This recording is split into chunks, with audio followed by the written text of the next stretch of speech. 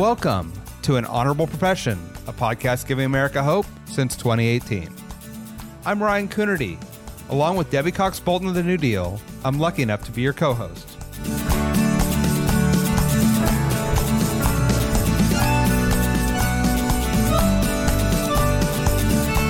An Honorable Profession is a New Deal Leaders podcast. The New Deal is an organization that supports the next generation of American leaders. From attorneys generals to state senators to mayors to school board members, these are the people that are pushing policies and politics that will respond to climate change, rebuild our economy, address racial injustice, and restore our democracy.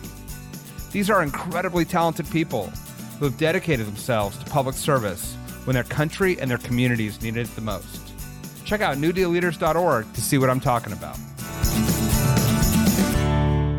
Alaska Representative Maxine Dibert, welcome to An Honorable Profession. It is wonderful to be speaking to our first guest from Alaska. Thank you so much, Ryan. This is an honor to be here, and I'm just so grateful to be here and learn here in D.C.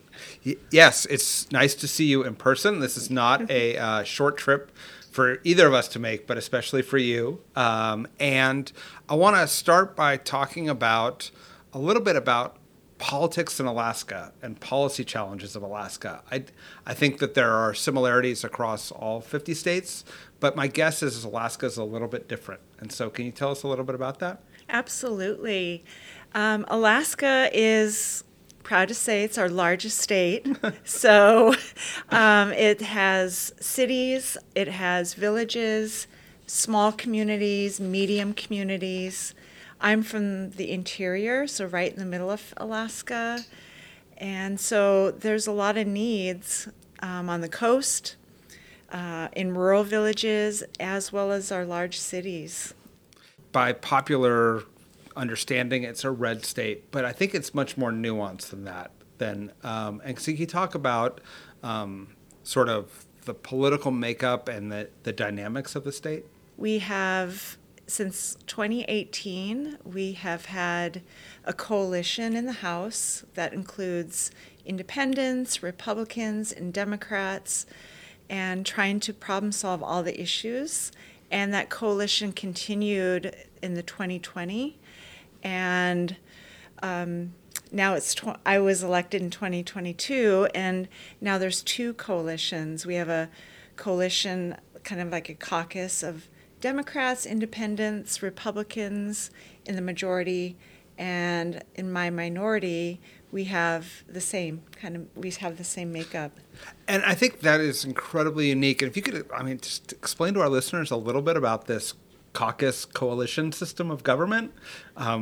Maybe it has some hope for the rest of the states that are mired in partisan politics. Yeah, it's really exciting that Alaska is coming together to do this. And I'm just going to start with my experience being elected.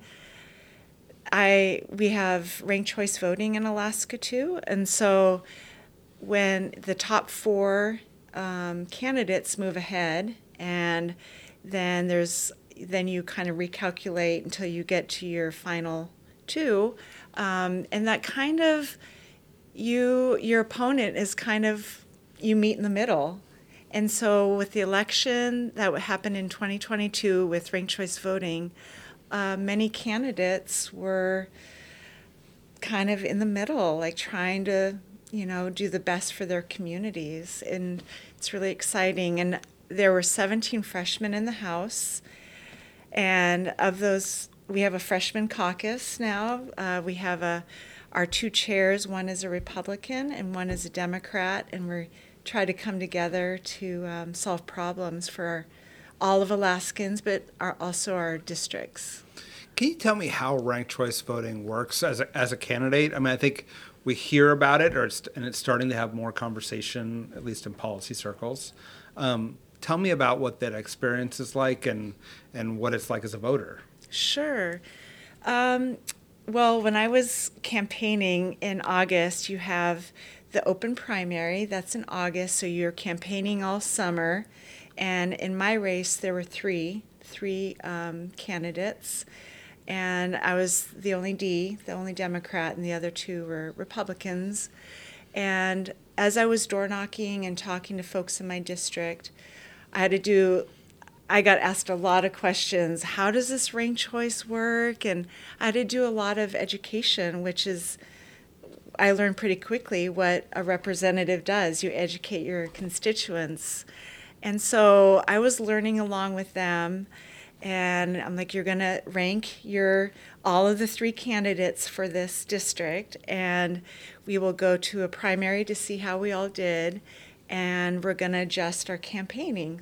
Like as we're talking to folks in our district, we'll see where we land, what percentage, and then you kind of adjust and you head towards the long run for election night.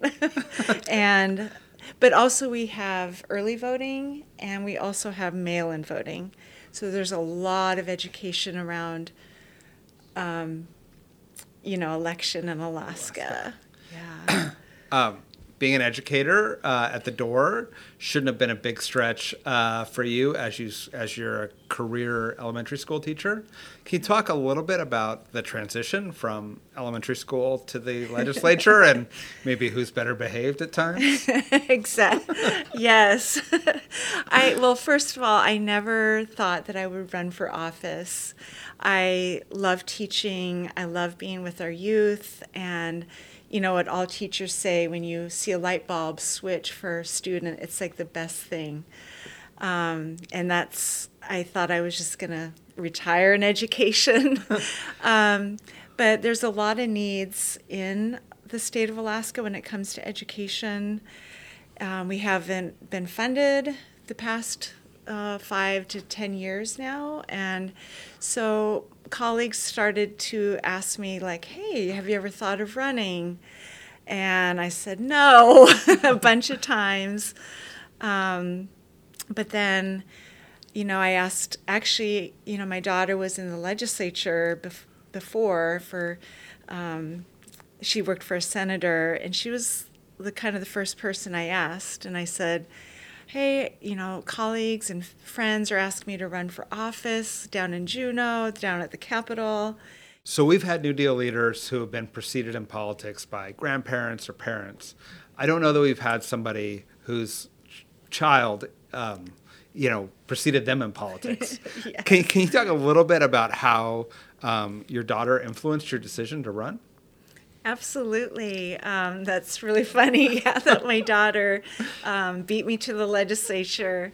Yeah, she told us a couple of years ago that she was going to go work for a senator in the legislature, and it knocked our socks off as parents. We were so proud of her, to move to Juneau, the capital, and we didn't really know what she was going to go do, but she was a staffer, and it's such a foreign place when, the legislature is so far away. A lot of people don't know what it really means. So when I was starting to get asked to run for office, and by my friends and colleagues, I didn't know. I said no a bunch of times, but I didn't know what to do, and so I turned to my daughter. When she had just returned from working down in the Capitol, and I said, hey, my colleagues and friends are asking me to run for office. You were just there. What do you think? And she was like, without a beat, just said, heck yeah, you need to get down there. You know your community. You know Alaska's needs. You're the best person for this job. And I was like, all right. I turned to my husband. I said, I guess I'm going to run for office. And that's kind of how it all started. And she's been super supportive. She's like, the first thing you need to do is do a outfit change, get out of the teacher's clothes into campaign clothes. So for more than 20 years, you were an elementary school teacher, and there's a rhythm to that, right? Like you start at each academic year, and you go through the year, and then you have a summer, and then you go back.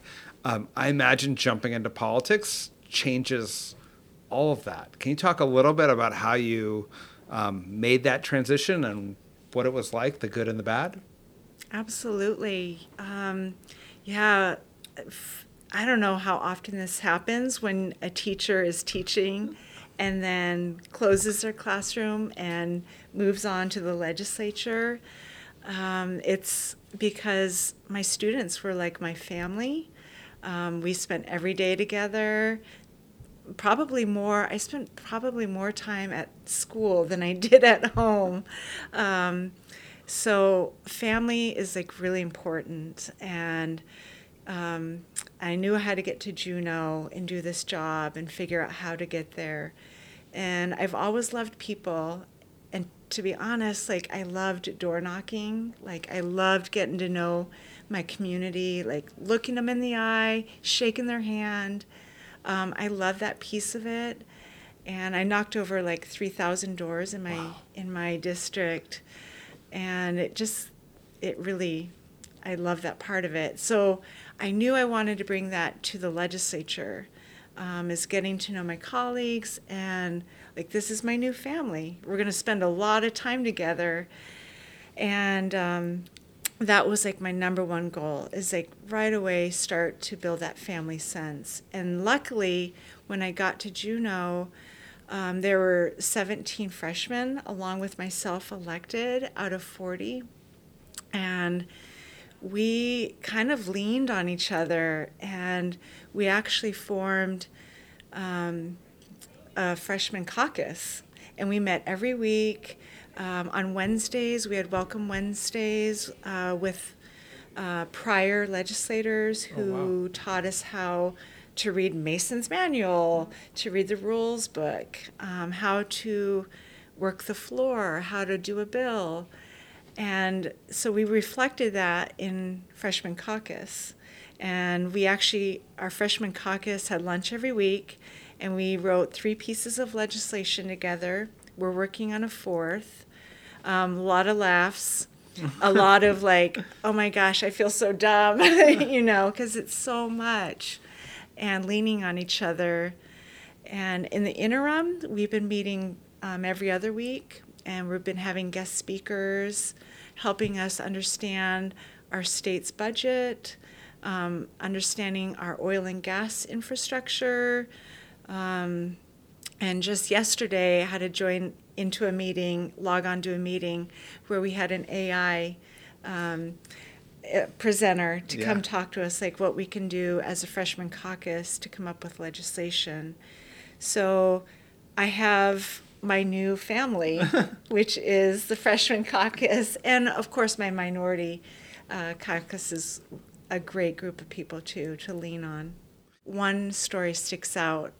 I knocked on a door, and sometimes I would get this, you knock on a door and they're like, oh no, I'm not into politics. I don't care. I don't vote ever. And I just said, hey, just give me 30 seconds. Let me at least tell you who I am. I'm a teacher. I taught at this school a couple blocks down the way.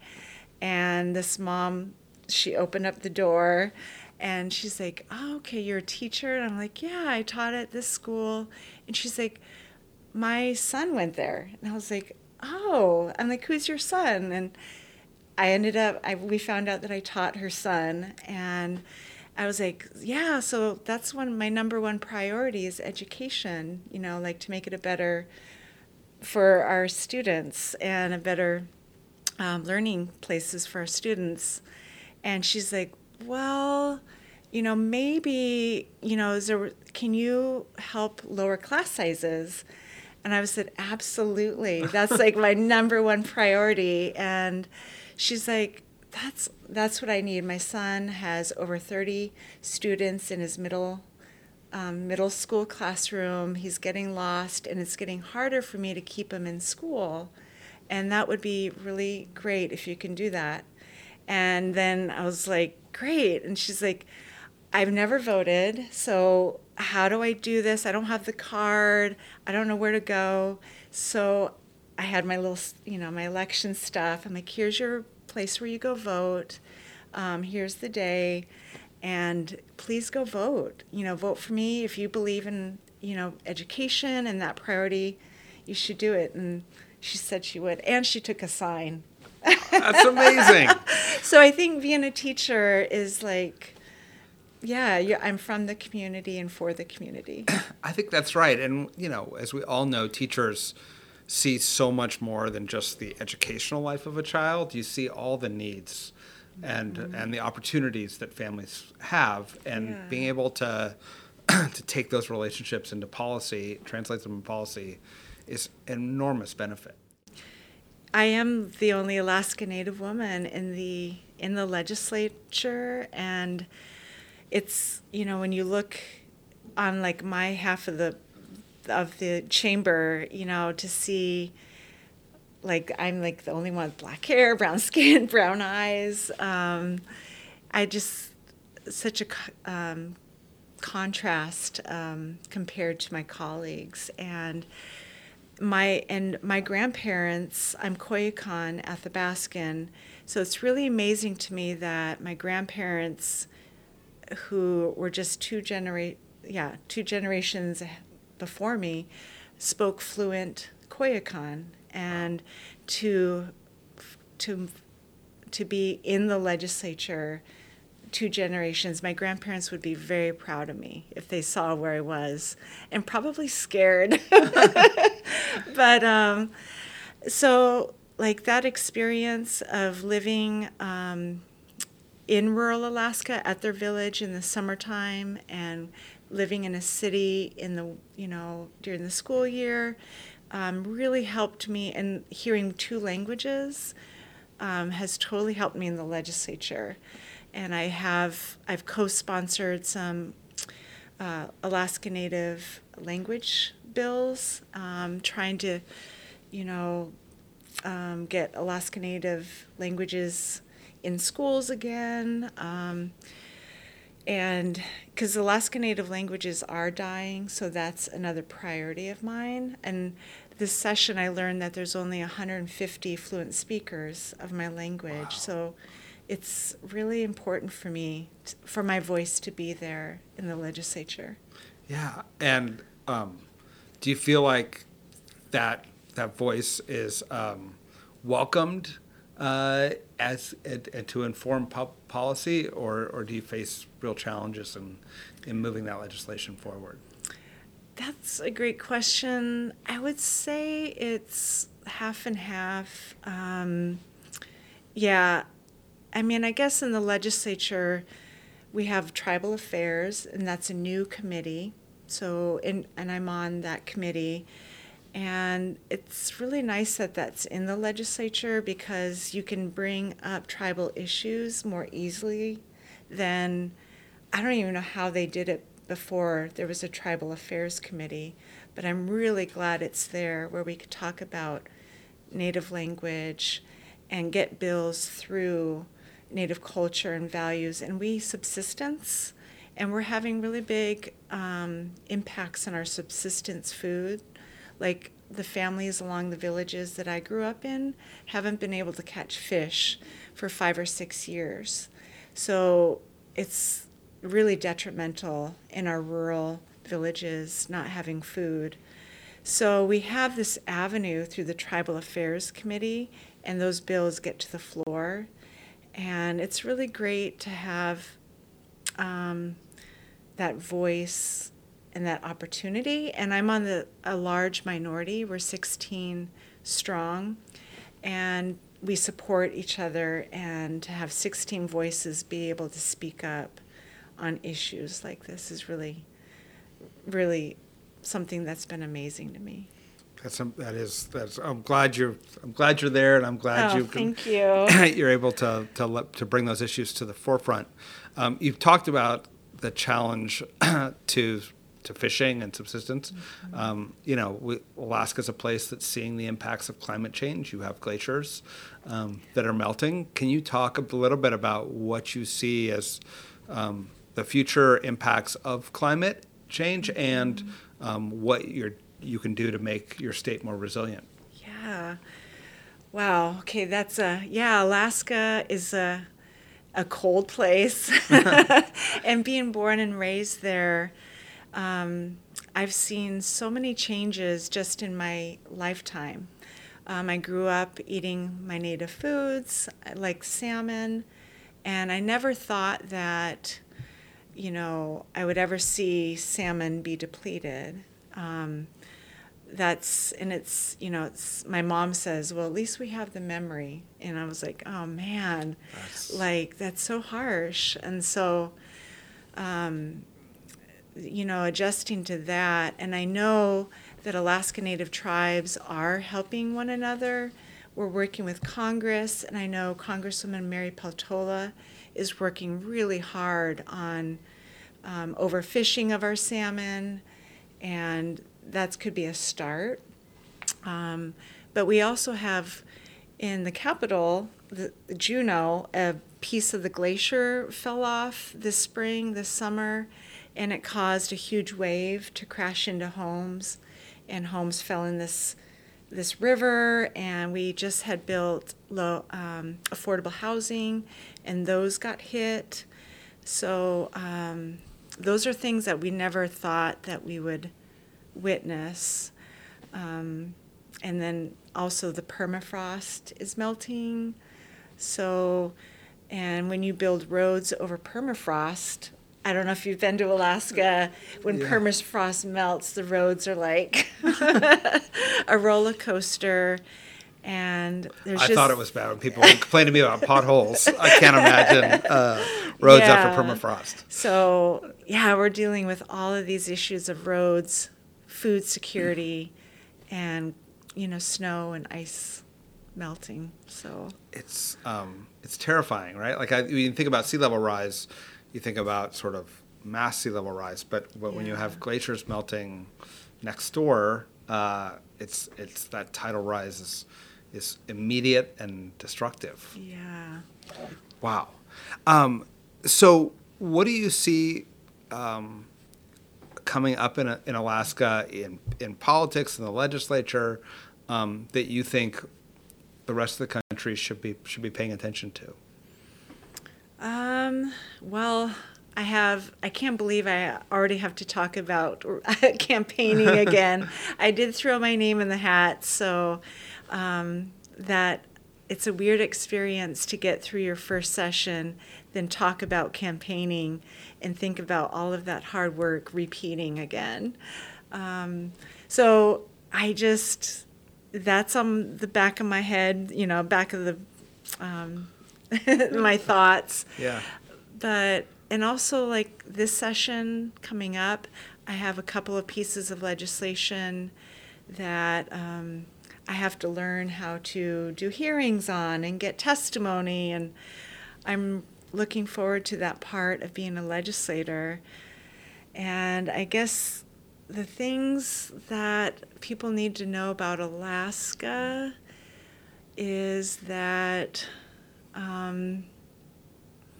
maybe watch like how ranked choice voting, how we're adjusting and learning from it, and how it's helping not only Democratic candidates, but it's also helping Republican candidates get elected. That's what I find really interesting. Definitely climate, that's a huge, because it's affecting us at a faster rate, and how we're addressing that. And I know that another bipartisan issue that we're really trying to work on is child care and the crisis around child care and workforce development. Democrats and Republicans and independents are really trying to come together to solve that problem in our state. So that's exciting. And child care is really interesting because we have a lot of small communities and they don't have child care. So people can't work, and it's so different in all districts across Alaska. That's why we're coming together on child care. That's great that there's a bipartisan effort on that issue. Often it feels like there's not, and so hopefully that's a model for the rest of us. Yeah. I guess I'd like to wrap up with, I think probably most of our listeners haven't been to Alaska.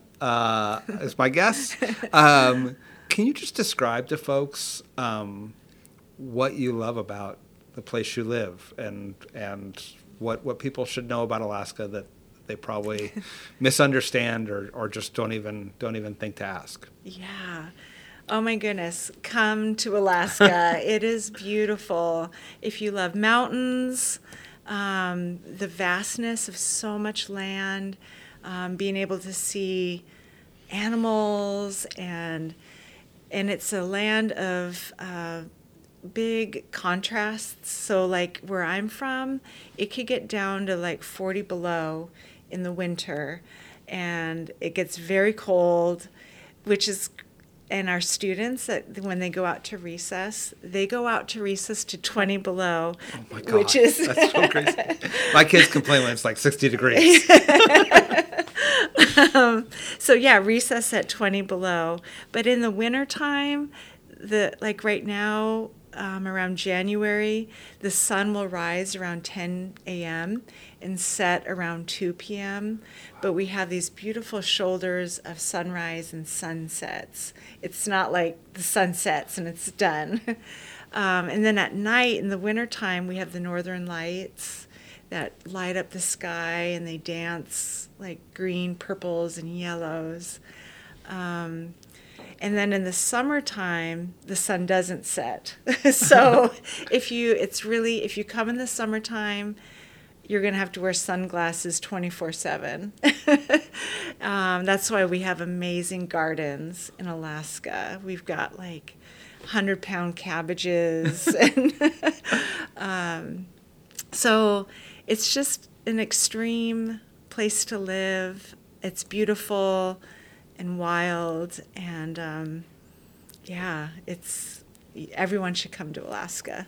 I should say I went to Alaska for the first time this summer and was blown away by the vastness, and then also the whales right next to you. There's bears. There's everything is it's ingrained into your everyday life in a way that it's inconceivable, I think, for most people to understand. Well, I want to thank you for joining us today. Thank you for being a New Deal leader and representing your state in New Deal for the rest of us. And I think there are exciting things to learn on electoral reform and other things from Alaska that may be an approach that could help what ails so much of the country. So thank you for joining us today. It's my pleasure. Thank you. An Honorable Profession is a New Deal Leaders podcast. Thanks to the team at New Deal for producing this episode. We encourage you to bring honor to public service, and because we keep things honorable, no tax dollars are used in the making of this podcast.